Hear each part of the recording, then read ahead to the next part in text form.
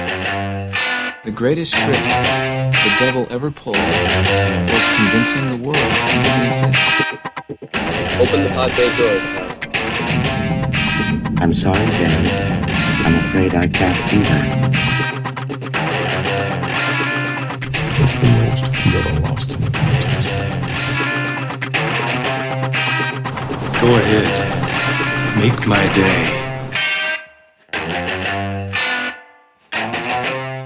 Hello everybody and welcome to this latest edition of Black Hole Cinema with your genial host Tony Black, who is riding on the crest of a wave of freedom as I've just broken up for my 2-week Easter break / vacation, if you're in the States listening, as I work in a school and we get 2 weeks off for the Easter period, at which point I have been asked by several people, what are you going to do then, Tony, over the Easter break? And my response has been, nothing.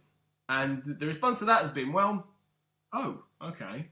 Quite sad-faced people. And I'm like, well, hang on a minute, no. This isn't a bad thing at all. I've been looking forward to doing nothing for several months of hard work. So the nothing is going to entail quite a lot of film watching and reviewing. And I've managed to get a fair bit done over these last few months anyway, as you well know, if you've been listening to this podcast, but this is going to give me a chance to blast through plenty more, which I will obviously share with you. On this edition, we are going to have 2 reviews of brand new films in the cinema. We'll be looking at The Quiet Ones and Noah. And the guest spot is back. This week it will be my friend from Italy, Mr. Andrew Corvero, who will be discussing his favourite film. And I won't spoil the surprise of what that will be, but that's coming up very soon. So, I'll start off with the feature that I introduced last week, which was me talking through the movies that I've watched over the course of the last 7 days, and briefly dissecting whether or not I thought they were any good. And so let's roll it back and go back to the 6th of April, which was last Sunday, just around the time I was recording the last podcast. And last Sunday, I watched 4 films. I managed to squeeze quite a bit in last Sunday, from the afternoon onwards. I started with The Dirty Dozen, which had been on my to-watch list for goodness knows how long, probably ever since I started watching films, even. And it had been top of my Sky Plus box for, well, since last summer, actually. And I just never blocked the right time to go watch it. I hold this up partly to the idea that there has to be a certain time when you watch certain films, and I've discussed this before, and I dare say I'll discuss it again. But The Dirty Dozen really feels like a Sunday afternoon film to me. So that's when I decided to watch it. And I was surprised, actually, at The Dirty Dozen. I was surprised how little I got from it. It's one of those films that I'd always wanted to say, I'd heard much about, has inspired many different things, but it just was wanting for me. It was firmly a 3-star film, which surprised me because I expected it to be one of those classic war adventure films. But it's not really. It's surprisingly leaden in many places. It plods a bit. There's some good characters in there and there's some great ideas.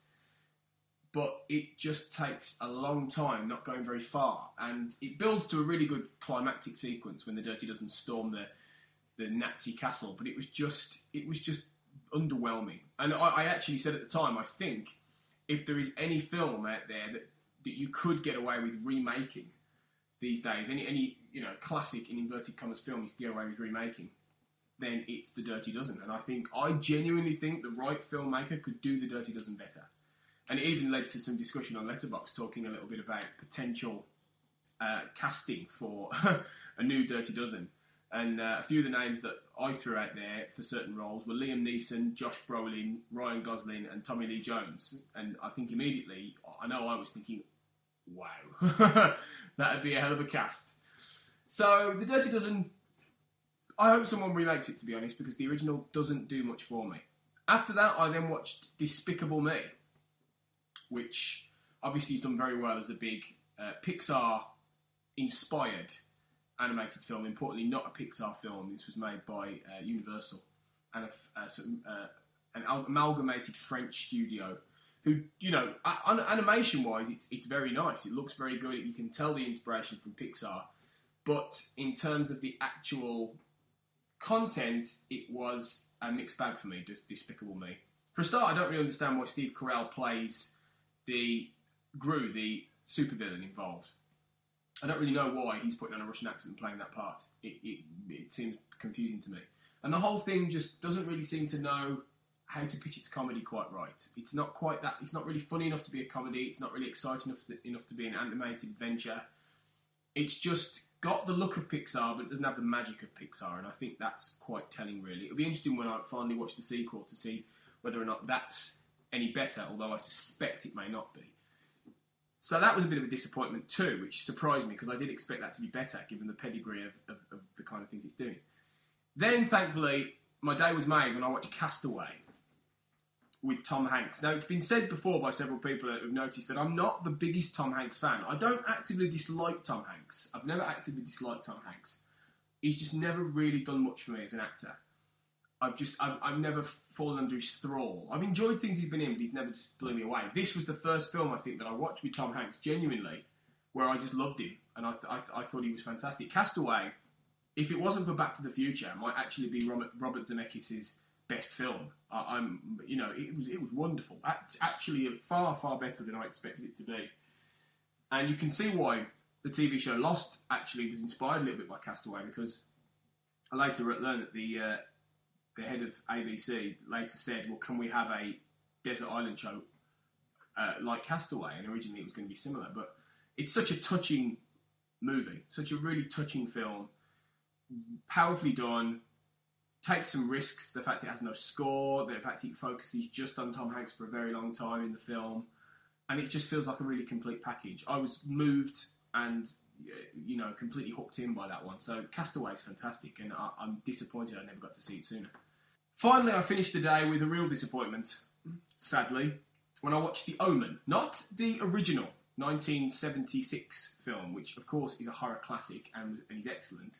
I watched the remake by the hack that is John Moore, which unfortunately, clearly John Moore has been talking to Gus Van Sant. When Gus Van Sant did that remake of Psycho, shot-by-shot remake in 1998 of Psycho, which was just an absolutely pointless endeavour from start to finish. He's done pretty much the same with The Omen. He's taken David Seltzer's original script and he's remade The Omen using the same locations and very much the same kind of shots, the same characters, the same words, and without any of the original sense of charm or excitement or terror or anything that the original, that cold feeling that Richard Donner brought to the first Omen is not there. It's Hollywood gloss that wastes some really good actors. The late Pete Postlethwaite, people like Liev Schreiber, Julia Stiles, are actually perfectly decent actors in their own right.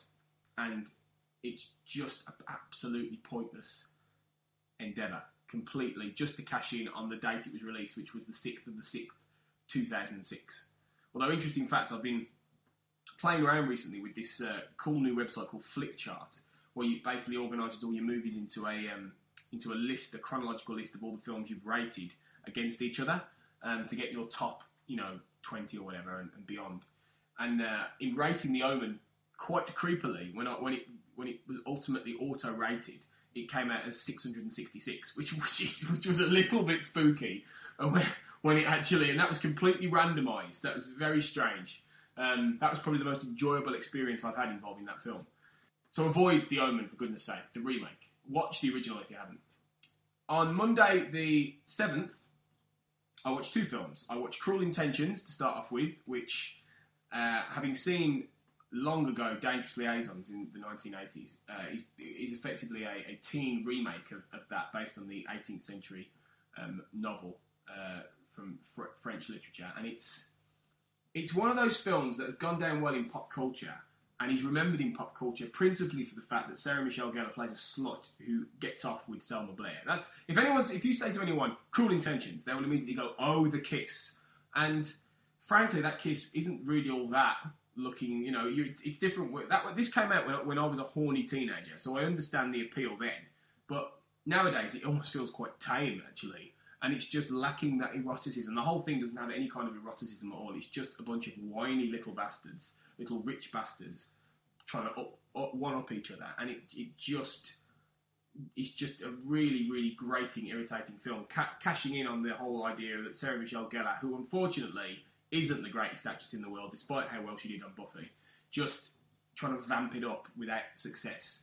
Just a really kind of quite dull teen, film. Even though it does have, intentions of being something a bit different and a bit deeper, it just isn't. It's not as good as I remembered.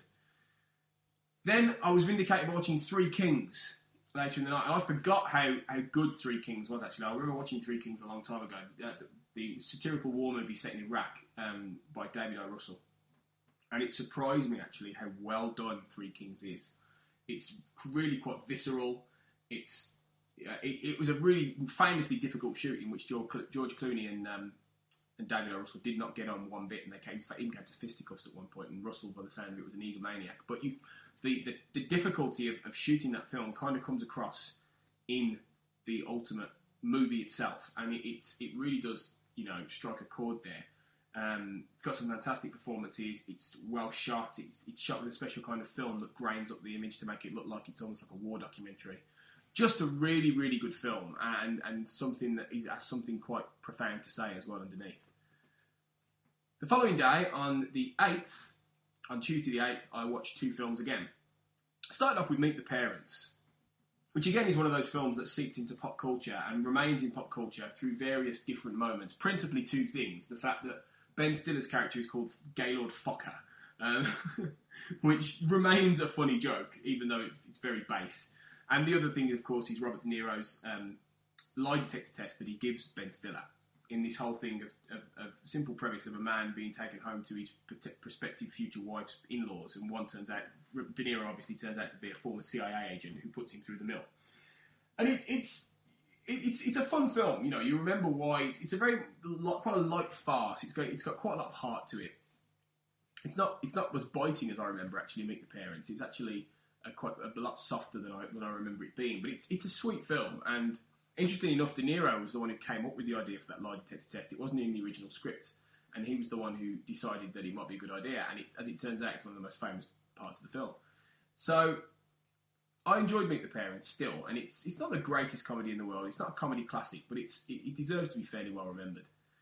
Beyond that, I watched something that I hadn't seen before, and I'd heard much about. It was the 1965 version of John le Carrier's The Spy Who Came In From the Cold, which stars Richard Burton as a seemingly turncoat British intelligence section chief in Berlin, who effectively goes undercover in order to smoke out a former Nazi. And it's a really sort of kitchen sink movie in terms of being very, very down and gritty without being edgy. It's got that kind of old school class to it, but it's black and white. It's set mainly in rooms. It's got Richard Burton, typically in a very Richard Burton-esque, intense, powerful performance, playing a character who finds himself in this really murky world.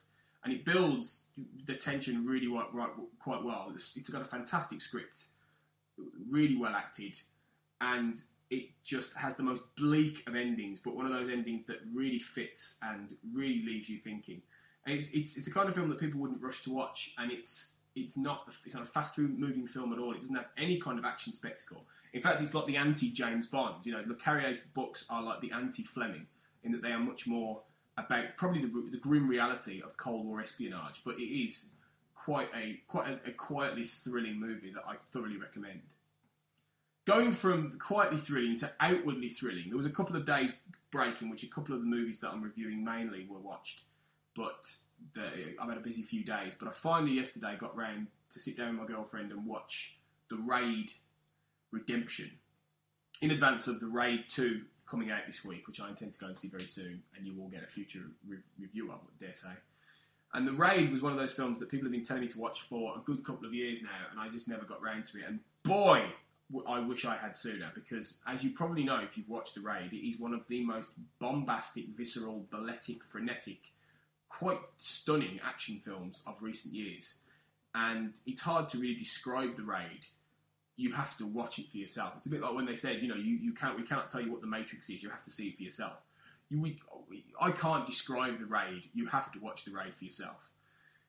Because it's truly quite brilliant in places. It's got some incredible action sequences of the like I've not seen before. It's made by a Welsh director based in Indonesia, so it's all in Indonesian. It takes a cue from movies such as Die Hard. The recent adaptation of Dredd, as it turns out, took a cue from this, not the other way around, which a friend of mine corrected me on recently. And it's just really, really good. It hits you between the eyes. It doesn't let you go, and it's got some bone crunching scenes of death with this underlayer of slight comedy. It's just fabulous, and it's one of those films that if you get a beer in one hand and a pizza in the other, and you sit down and you just blast up the speakers, you're going to have a hell of a good time.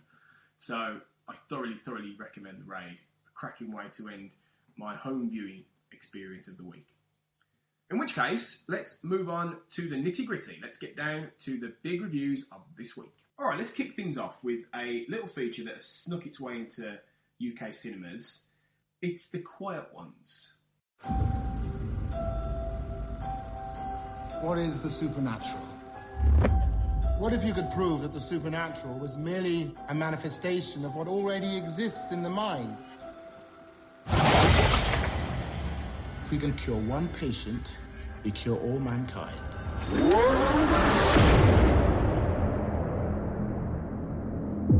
What story are you looking for? Are you a believer? I suppose I don't know what I believe in. I hope you don't scare easily. Welcome to the experiment. The Quiet Ones, then, is a new chiller from Hammer Films. Now, Hammer, obviously, as many people will know, is the British film company who historically have made some of the most famous, horror films, British horror films of all time. All the Christopher Lee Dracula films and Frankenstein's and all kinds of different features over the years. And they used to make a lot of chillers as well back in the day. And most recently, after years of not functioning, they came back with The Woman in Black with Daniel Radcliffe, which was obviously quite the success based on the stage play, which I would love to see one day. And I remember a friend telling me how terrifying the stage play was of The Woman in Black. And I've seen part of the film, and it was quite creepy. So Hammer have taken a film and done a big success with it already. So it was inevitable they were going to do more. And The Quiet Ones is, interestingly enough, and this is something I've not come across before, it's written by 3 writers, but inspired by a screenplay written by someone else. Now, I've never seen inspired by a screenplay. And once I saw that immediately gave me pause, because I started to think, well, why didn't they use that screenplay that it was inspired from? And immediately that set a few alarm bells ringing in my head. Alarm bells that, to an extent, were justified, because The Quiet Ones is one of those films that I think kind of believes it's a bit better than it is, and would like to trick you into believing that it's a bit better than it is. Because one of the things that it's doing is it's touching on some quite interesting subject matter without really going into the depth it needs to, and unfortunately coming off quite often for what it really is. It basically is designed to make you jump. It has pretensions of being much more about the morality of science versus faith and experimentation, and taking a very almost like Fringe in the 1970s approach to paranormal investigation. But at the end of the day, it's just trying to make you jump out your seat. Because every 5 minutes, without fail, The Quiet Ones will try and make you jump. It will. It's either someone slamming a window like that, it's like, or somebody appearing at a window, or a door slams, or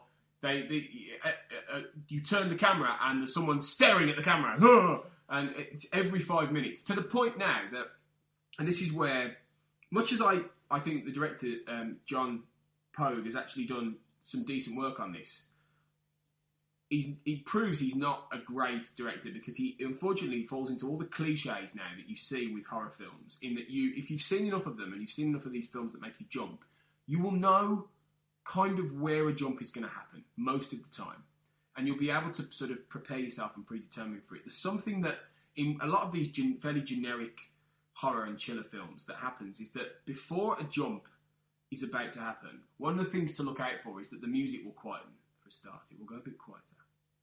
And it will hold probably the focus on a character who's just spoken, or It will hold focus on an area that it's looking at, and it will try and trick you into believing nothing's going to happen. It will linger, and then suddenly, like that, will happen. And the camera will shake, and it will all go.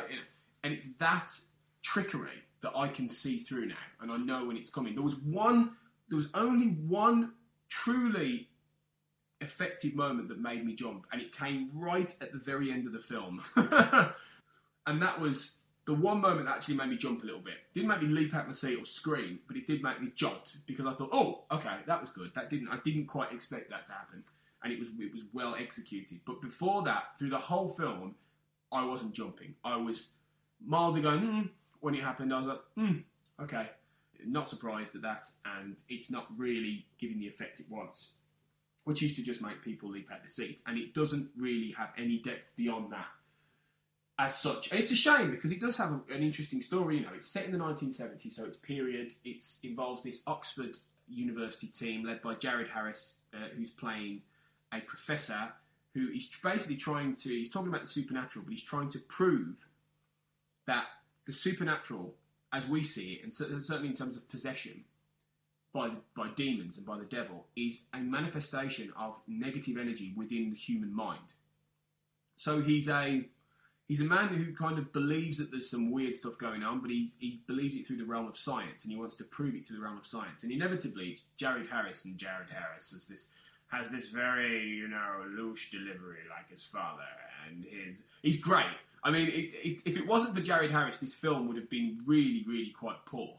He's the only person in this, because he's one of those actors, and this is getting more apparent as he gets older, and he starts to edge more towards his father's age. When Richard Harris, his dad, who's sadly long gone, was doing these films, he's edging more towards that age now, where he can just come on and completely own a film as this kind of perhaps slightly darkly charming guy. I mean, he did it with Sherlock Holmes too, as playing Moriarty. He did it on Fringe, funnily enough, which is, where he played one of the master villains for several episodes in a couple of seasons. And it was always better when Jared Harris was in it, and it was just like, he's really compelling. He brings it such gravitas in a way that you don't get with many actors these days.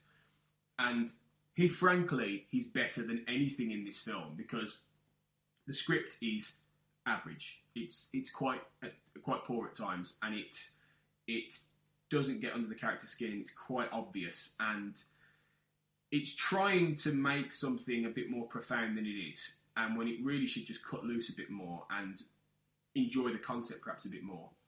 And Harris is great for most of it, but then he only loses his way at the end, because the script and the character loses its way based on a revelation that I didn't buy, and I felt was a twist too far in order to make him more of perhaps humanise a character that was going increasingly more obsessive and more interesting, because he was getting more darker as the story went on. Because he is a character, and his character is, even though he's not technically the character we see this through, he's the character who's the central character, because he's the one that Poe manages to do the prism of exploring the whole morality idea behind this. Because the story effectively is that this girl who might be possessed, in inverted commas, who this professor takes in, and she's been fostered and all this, and he's trying to prove through her these theories. And he's willing to go to quite strong lengths to do it. And he brings in a team around him of these two university students who are in his thrall, and then a cameraman played by Sam Claflin, who's this, young everyman who comes into the story. He doesn't know what's been going on. We see it through his lens, but quite literally, both through his lens as a person and through his camera lens. And it's exploring those ideas about the morality of whether or not what this guy's doing is right, because he's pushing this girl to the brink. Is she really possessed? Is she fucking with everyone? Is she messing with people's heads?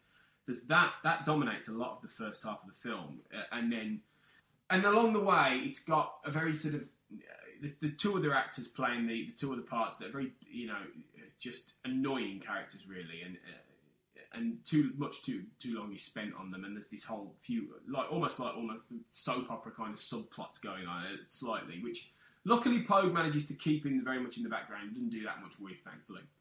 But it's a film ultimately, it doesn't really know what it wants to be. Tonally, it's got the same. It's got that foreboding element and the slight ominous element to it, which keeps it on the rails, really. But I think Poe wants this to be a found footage film as well as a spine-tingling hammer chiller that evokes the 1970s kind of movies, because literally sometimes in the same scene, he will cut between Sam Claflin's camera and his camera, and it's quite jarring, because at one point you're seeing it through almost like a found footage prism, and then it goes back to the more, standard, typical camera work, and it doesn't fully work. He should have stuck to one or the other. I actually think this film would have been better if it had solely been through the lens of the cameraman. It would have been far more radical and interesting. It would have probably edged it fully into found footage and taken away the chiller aspect, but it would have been perhaps a more effective scare film and a bit more down low and gritty than it actually was, because it felt very, my attention wandered quite often with this. There were moments where I was sitting there and I would my mind would start wandering, and I'd come back to a scene and go, oh, okay, it's still going on, okay. So it goes around the houses, and it's just, like I say, if it wasn't for Jared Harris, I'd have been very bored very often, because it's not really that thrilling, it's not really that scary. The main reasons to watch this one is because it's touching on some really interesting ideas, and it doesn't quite go the way you think it's going to go in terms of the reasons behind everything. It's not quite as simple as a possession story, a standard Hollywood possessed by the devil story. So for that alone, some of the ideas in this, it deserves looking at. And as I say, for Jared Harris's performance, it deserves looking at.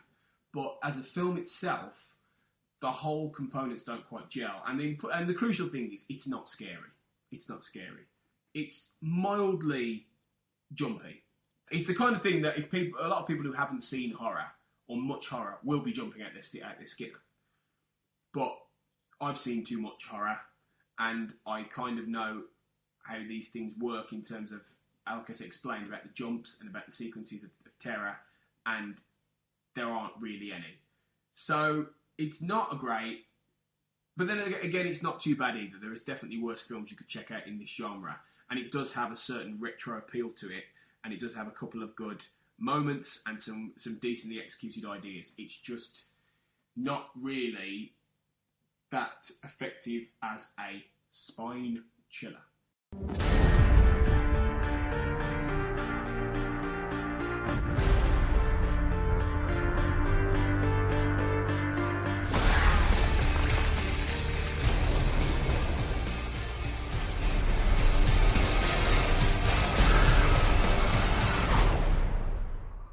Welcome back, everybody, to this next segment of Black Hole Cinema, in which I get on a friend and they talk about their favourite movie. Simple as that.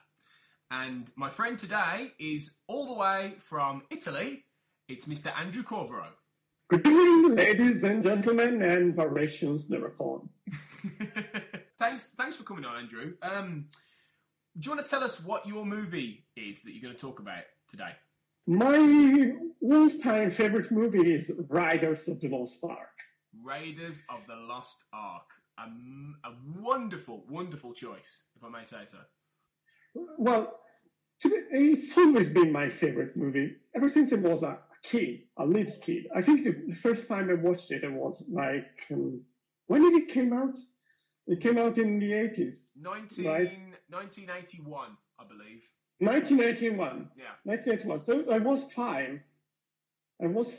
Because I was born in 1986. So I was maybe it's the first real movie I remember. Because I remember bits and pieces of other movies, but the first one I remember from start to finish is Raiders of the Lost Ark. Yeah. And as why I love it, well, when I was little, I used to love it because it had everything I wanted, basically adventures and fights and archaeology. I was really big in archaeology when I was a kid. But now, as an adult, I love it because, to me, it's cinematic perfection. From the beginning, you have the first scene, which is probably the best introduction to a character ever. Yeah. Because there's everything you want. Indy, his character, his goals, his arch enemy, Yeah. What he's going to do in every situation, what he strives for, what drives him, and all of that with minimal dialogue. Yeah. Because when you think about that, there's no need to spell things out. You just see it on screen. Yeah. So they say that the movies should follow the mantra of show, don't tell. To me, the first scene of Riders is quintessential show, don't tell. Yeah. Everything is shown to you. Yeah. You're immersed in the movie. Yeah. You experience it. And so you know everything. You don't need to listen to some boring backstory. Yeah. I think that nowadays, I'm sure there's a lot of excellent movies these days. I want one of these modern movies, but I think that the trend that I've noticed is that there's a lot of backstory going on. Even Batman Begins, I love that movie, but there's a lot of backstory in it. I want to. I think that as a moviegoer, as someone who pays to see a story, I just want to see the story first. Yeah. If I want to see the backstory, maybe they can talk about it later in a movie, but like they do Raiders when he meets Marion, and there's some backstory in there. Although it's not intrusive, it's just there. They had something going on. He was a kind of a dick because another thing that I've noticed as an adult is that Indiana Jones is no perfect hero. Yeah. But that's for the best. That's for the best. Because he's someone that we can identify with. Yeah.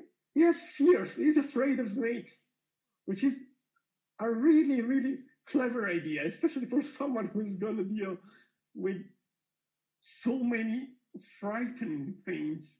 He's frightened of something that's such a human thing to be frightened of. Snakes. Who's not afraid of snakes? Yeah, I'm certainly afraid of snakes. I definitely am.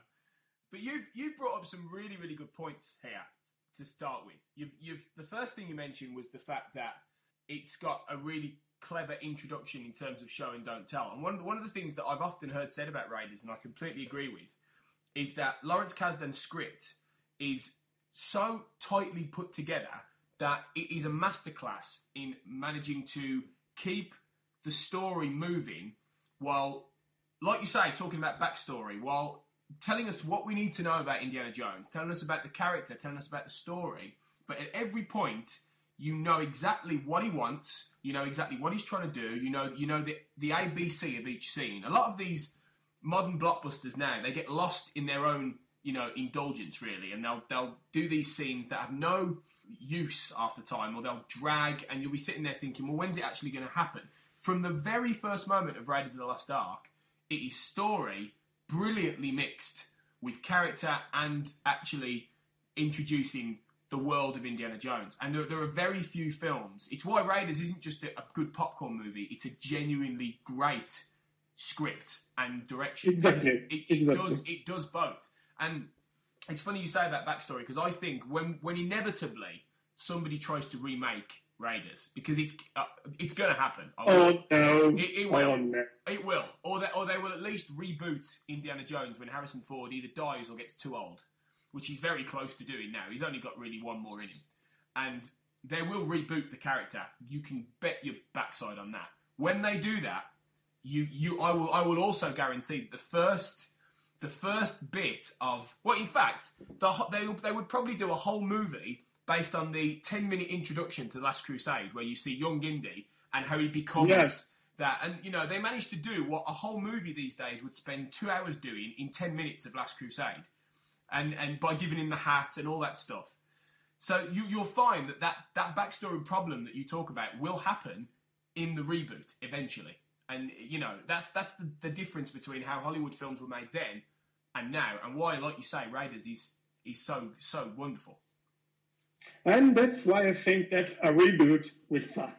Yeah, well, it wouldn't be as iconic or as interesting. Definitely, I really don't think it would.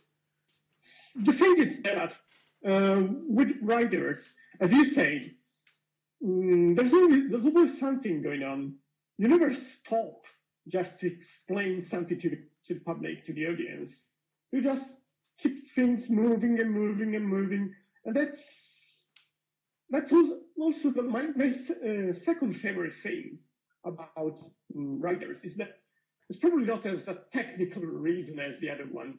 It's not about the script or the brilliance of this interaction. It's something a little more silly, but the villains, the bad guys, they're Nazi. I love movies with Nazis as villains. Yeah, definitely. Because especially adventure movies, because they're basically, you just see them and you know that you don't have to, too many times these days, it's not a bad idea to have a well-developed and sympathetic villain, a sympathetic bad guy. It can work in some movies, but in an adventure, it's something that you go in just to see the hero kill these guys and basically snatching the prize before them, because otherwise something bad is going to happen.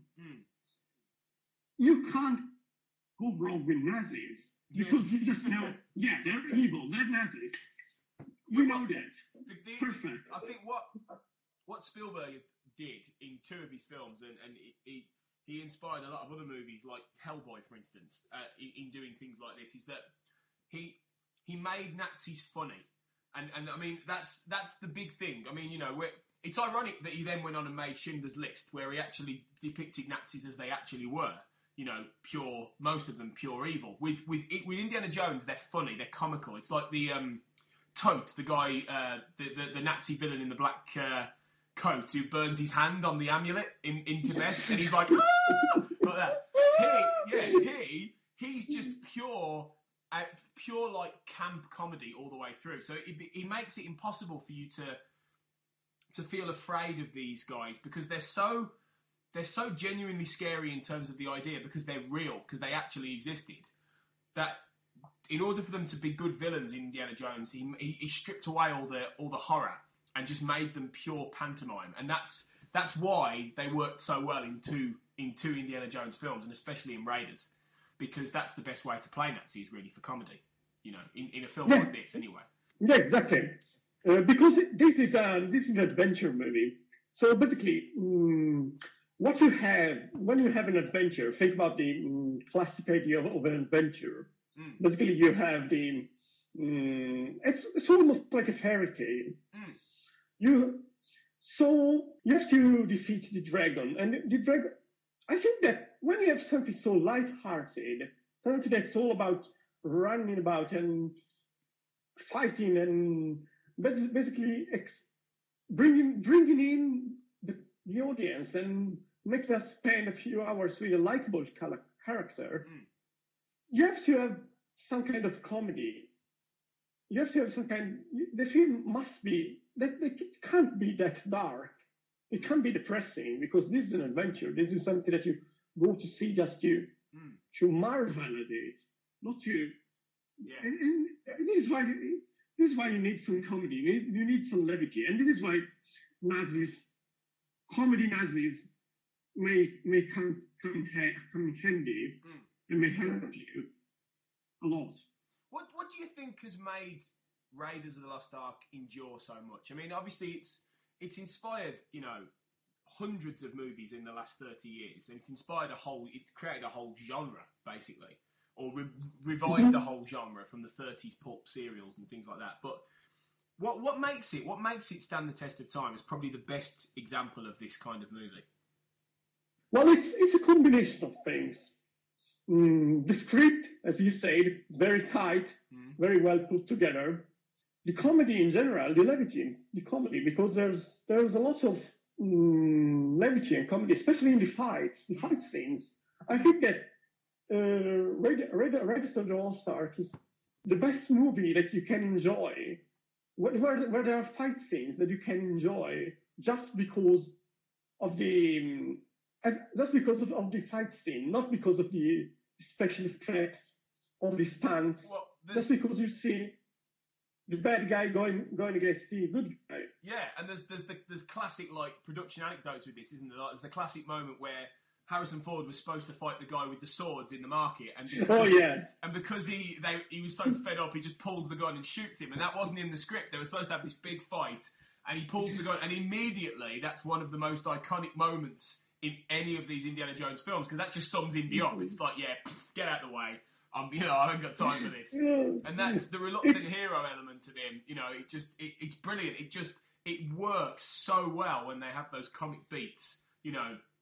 Every time. You're absolutely right. It is that comedy blended with the action that works. And probably Harrison Ford as well, because he's so deadpan with it, and he's so, laconic that it's brilliant, really. Yeah, exactly. I think that in Indiana Jones, along with John McClane, he has inspired a new kind of action hero. Because when you think about that, think about how action heroes were portrayed before these movies. They were just very, very, very, very, very emotionless, very completely good, completely pure-hearted. Or even if they were bad or uncompromising, they were just very, I don't know, there wasn't the element of comedy, of self-comedy, especially self-comedy. Because when you think about that, the iconic scene about when he just throws in this guy, it's all about comedy, and it's much comedy, and it's also about what Indy is as a person. He doesn't play fair. No, he doesn't. He doesn't believe in fair play, but he's right, because there's no need to play fair against a giant who's basically swinging his giant sword as a cue. You just shoot him. And also, there's also the interesting parallel which they do mention in this between Indy and Belloc, the villain, because they are both flip sides of the same coin. Belloc is an archaeologist, and he is what Indy could have been had he'd gone down a different road, and he didn't. Indy, like you say, he doesn't play fair, and he's but he does have a sense of right and wrong, and he does have morals, and he ultimately, when he always says this belongs in a museum, and it's like he wants to preserve these things as opposed to using them from evil, whereas obviously Belloc is his alter ego almost. And that is something that people forget about this film, actually. I think they forget that there's that underlayer there between them, which is really interesting, and it exactly what you're talking about, really. Yeah, the great thing about Belloc is that, as you said, Belloc is the evil counterpart to Indy. He's very similar. Actually, he's the most dangerous villain because of that. Because if you think about that, all the Nazi guys, they're not really effective, aren't they? No. You need someone who knows how Indy thinks, and Belloc knows that. There's this really iconic scene when Indy is trying to shoot on the bad guys, and Belloc says that he won't shoot them because it could damage the art. Yeah, it's the moment with the rocket launcher, isn't it? It's the rocket launcher on the cliff, and he's got them all. With the rocket launcher. Yeah. And he's right, because then he surrenders. When he could have destroyed them all, he surrenders because he knows that he can't destroy that ancient treasure. He can't, and that's that side of him, really, that he's similar to Belloc. You're completely right. Yeah. And this is why it's so clever. This is why the script is actually really clever, because it does have all this. It's got all the showmanship and the Hollywood, but it does have a genuine character arc for Indy, a genuine story, and these really well realised characters inside it. And I think this is why Indiana Jones has become such an iconic character. Everything about him is stylized. You have the hat. You have the whip, you have everything, but it's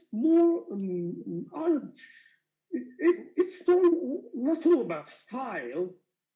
It's also about, as you said, his character arc, which is a really damn good one. Too many things nowadays, too many movies nowadays, they just rely on, they don't know what the main character is after. You see people fighting, but why? sometimes you don't really know why. This sometimes you don't care, which is probably the death sentence for the movie when people don't care about the movie. With Intelligence, you know exactly what is after. You know he's not going to blow up the Ark. You know he's not. He has morals, but he's also not going to be stopped by that fight thing. You know everything about him without anyone telling you, oh, he's like that because this thing happened, because, oh, he's passionate about his work because they thought that. No, you don't need to know the reasons why, but you need to know the goal. You need to know what he wants. Yeah. Because otherwise, it's really hard to care when you see people just fighting each other for little to no reason. And that's the point. You do care, and you know, you care about Indy. You care about his relationship with Marion, which is one of the best dynamics in film, I think. You know, you care about the quest he's on. You care when he gets the shit beaten out of him at regular intervals, which is one of the great things about all the Indiana Jones films. You know, even Crystal Skull in sometimes. In that Indy really gets the crap beaten out of him quite often, and you know he somehow manages to plug on and keep going, and you're there with him. You know, when he's hanging off the front of that truck as the Nazis are trying to basically run him down, and he just won't give up, and he keeps going, and it's that kind of, you know, doggedness about him, and you really care, and he's massively likable, even though he's a rogue, and it's just all of that put together, coupled with, you know, a fantastic actor in the role, you know, and just a great cast in general, you know, Paul Freeman as Dylan, Karen Allen, John Rhys Davies. It's just got it all, really. And so it combines to be this unique package, doesn't it? It's just perfect, really. It really is just this perfect little package. Also, something that's really extremely good about this movie is the soundtrack. Yes. The Indiana Jones themes is just brilliant. Stunning. The moment that we're talking about, when he's on the tank, and there's the soundtrack tells you everything about that scene, because as he starts to climb, it's all really, and you feel like you're literally saying, "Come on, Indy, come on, climb," and the music just matches the scenes perfectly. The soundtrack of this movie is just amazing. It's one of the things that made the movie so good, in my opinion. Yeah. Other than the act, it's true, which is extremely good. The script, the story, but the music, you can't forget the music. No, it is an incredible soundtrack, and it's John Williams at his best, potentially, and that's saying something. It all comes together. I think to conclude, what's the one, if there is somebody out there who's been living under a rock on Mars and hasn't seen Raiders of the Lost Ark, what is the one piece of advice you give to them to watch it after everything we've talked about? Why, finally, should they watch this film? Because when you're really depressed, when you really feel down, this movie will cheer you up. It will cheer you up because it's the ultimate adventure. You will go into this movie, and at the end you feel just punch in the air and say, yes, this was just what I needed. Yeah. This was just the perfect adventure from start to finish. There's never a dull moment. So it's basically the most enjoyable movie experience ever, at least in my opinion. There may be some great movies, some brilliant movies, some movies that are classic or they will last for centuries. There will be some movies that are maybe better put together. I don't know, but this one is just the most enjoyable one. You're right. You just have a lot of fun. When you watch it, I always have loads of fun watching it. So if you want to have fun, watch this movie. And exactly, and that's why I've got the Indiana Jones theme on the background now as you're talking. And that sums it up. It's just wonderful fun, and there is very little like it out there. So, all I can say is, massive thank you, Mr. Corvero, for coming on and talking about Indy. And you're welcome. It's been an absolute pleasure. And in the words of Indy, it's not the years, honey, it's millions.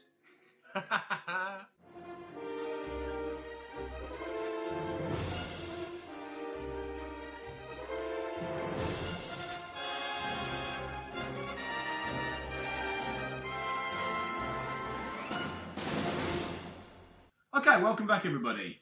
It's time now for, and I'm going to channel Harry Hill's TV burp here.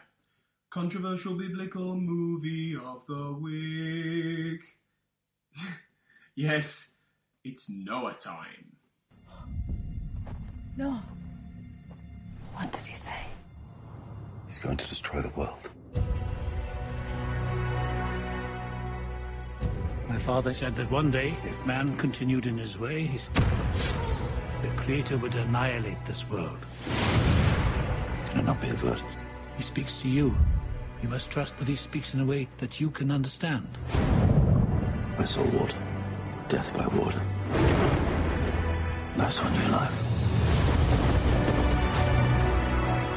A great flood is coming. We build a vessel to survive the storm. We build an ark. Mama! What is it? Oh, them! Noah, then, which is the latest film by Darren Aronofsky, the auteur behind such films as Requiem for a Dream, The Fountain, Black Swan, and he is undeniably an incredibly talented guy. I don't love all of his films, but I respect him critically as a director, and even if I may not be in love with some of his movies, I think he's incredibly talented. And the story of Noah is something that he's wanted to tell, as it turns out, since he was in something like 3rd grade, since he was very, very little. And he's been developing the script for Noah and this movie on the back burner while he was making things like The Fountain and Black Swan, and it's taken him near enough a decade to bring it to the screen. So it's quite a mammoth, achievement in terms of the fact that he's being fully determined to make the biblical story of Noah come to life. And he does that very, very well in terms of a visual aesthetic. However, to say that Noah is a very mixed bag is putting it mildly, because it is possibly the most bonkers biblical movie that I have ever seen, that has perhaps ever been made. If you think the Ten Commandments was a bit mad, it's got nothing on Noah. And the reasons for that are kind of in depth. The important thing to remember with Noah, and this is why the religious people who've been getting their knickers in a twist are so stupid, it is unreal. The story of Noah is myth. It's an allegory. And one of the things that Aronofsky has said very clearly is that it is not meant to be a historical movie. In the sense that when people have made things like the Ten Commandments, it is perhaps believed by more people as being an element of fact. Whereas Noah obviously takes place thousands and thousands and thousands of years before the story of Jesus, and it's the very start of the Old Testament. It's just after Genesis. So it's going so far back into myth and allegory and storytelling that if anyone does genuinely believe that Noah was fact, then you are as crazy as some of the stuff in this film. So to say that it should be punching at a certain historical level is wrong. I didn't really know what to expect from Noah, but what I got wasn't what I expected. If you see what I mean. I think the crucial thing was, with Russell Crowe in the lead role, I kind of expected a bit more of a Gladiator-style film, in the sense that I thought it would be biblical myth, gritty and down, on a character level, more than it was. It was that to a point, but Aronofsky really doesn't hold any aspersions of it being fantasy. I mean, this is a fantasy movie. Within 5 or 10 minutes of the film opening, there is a character in it who basically is a cross between Treebeard from Lord of the Rings: The Two Towers, and Optimus Prime from Transformers. It is immediately fantastical. It is science fiction.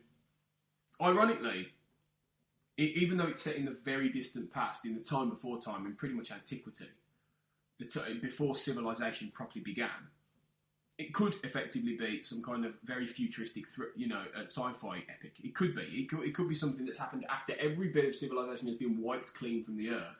It's therefore a very, very strange film, and it doesn't really give you what you think you're going to get. Obviously the story of Noah is well known. Noah is given a vision by God to build an ark to protect all the animals the animals who go in 2 by 2. To protect the species, because he's going to wipe the earth clean with a flood because man has sinned.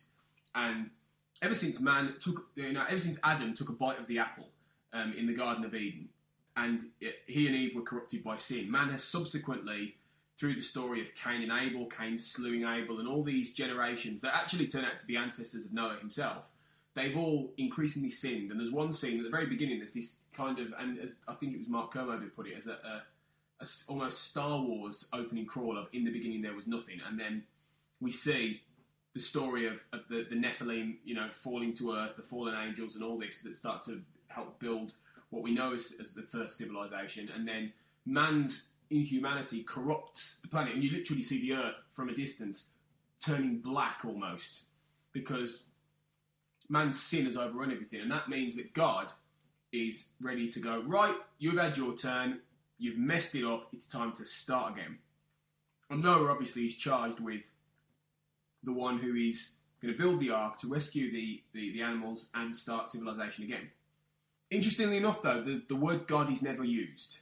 He is the creator, which is a far more blanket covering term for the Almighty. And that's quite intentional, because it's very, very clear right from the beginning that Darren Aronofsky, and he said he is, but Darren Aronofsky is a confirmed atheist. He does not believe in God.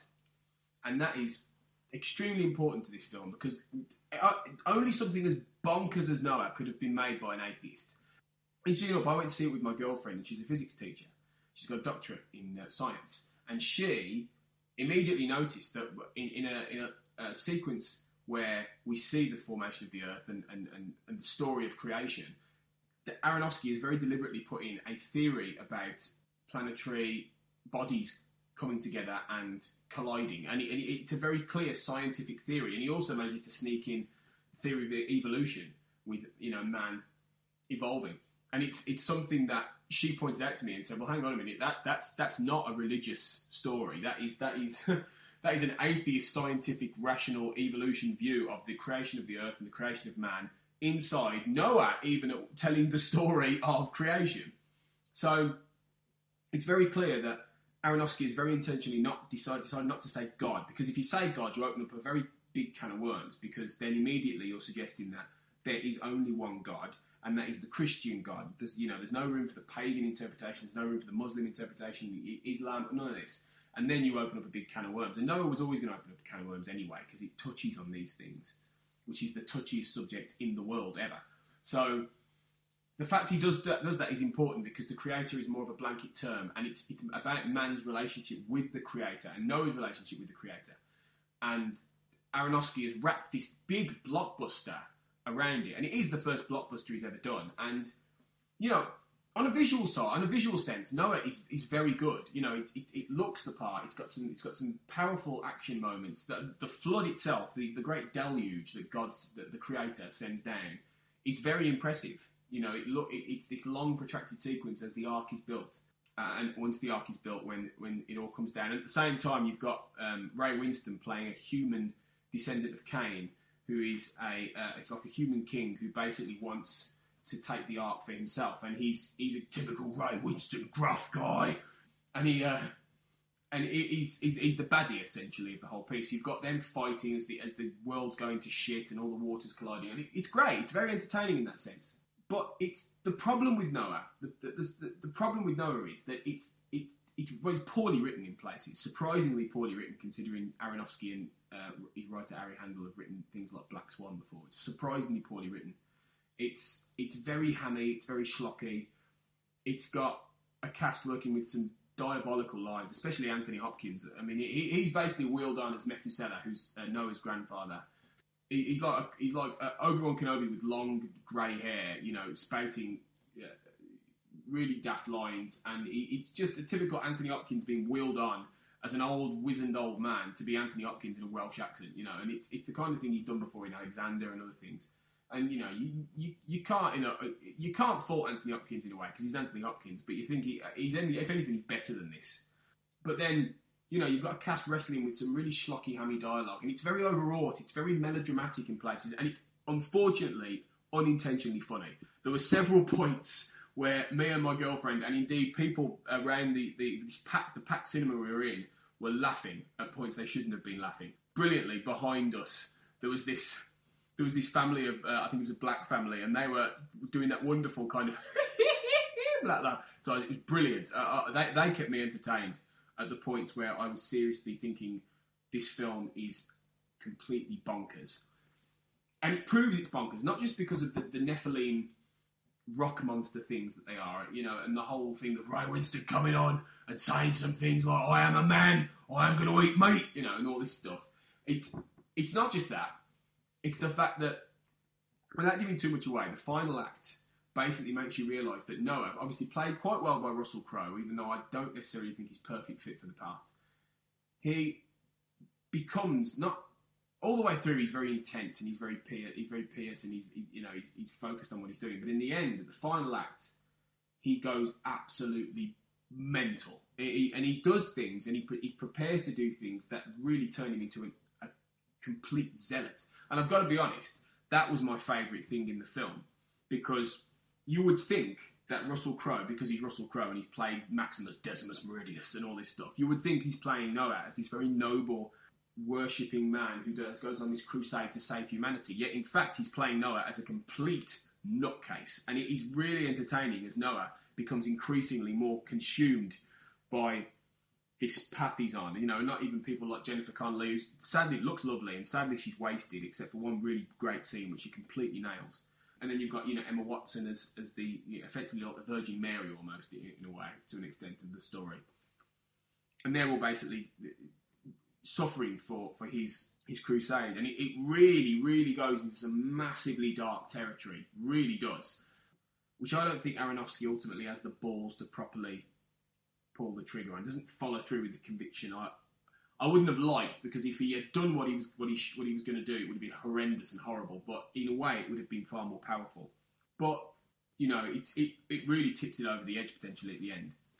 And I finished watching the film thinking that I thought it was visually arresting, very striking.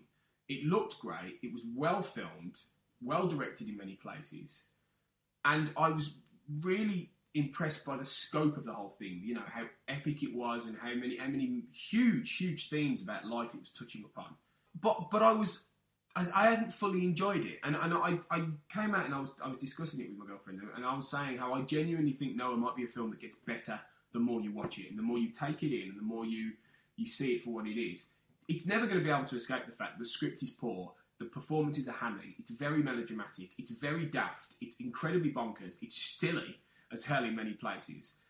It's just got some really bizarre moments in it, and moments that completely don't work in a way that Aronofsky normally makes them work. Even though one of the reasons he's not my favourite filmmaker is that he can be incredibly po-faced, as was proven by The Fountain, which was so far up its own arse, it's a wonder he could see the end. And he unfortunately doesn't really know how to pitch any kind of grounded humour, and his characterisation they're more like ciphers and not concepts and ideas than people, which means that the whole thing doesn't quite work. But I think it's a very brave experiment, and it's a very, say what you like about it, it's very entertaining. It's very entertaining. I was never bored. I just wasn't fully engaged, and I didn't fall in love with it, and I didn't feel like I was fully enjoying it in the moment.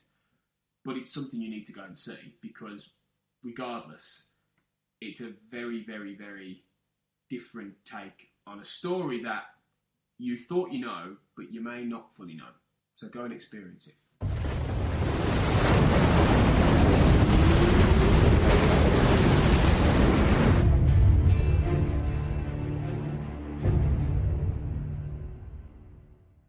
Sadly, that brings us to the end of another Black Hole Cinema. Hopefully you've enjoyed the 2 movie reviews. Noah and The Quiet Ones, fairly mixed bags, both of them this week. I would recommend Noah over The Quiet Ones, incidentally, if you have to choose between them. Noah has a lot more interesting elements to it. The Quiet Ones is fairly, middling, but there are better films out there right now for you to watch either way. So, the choice is yours.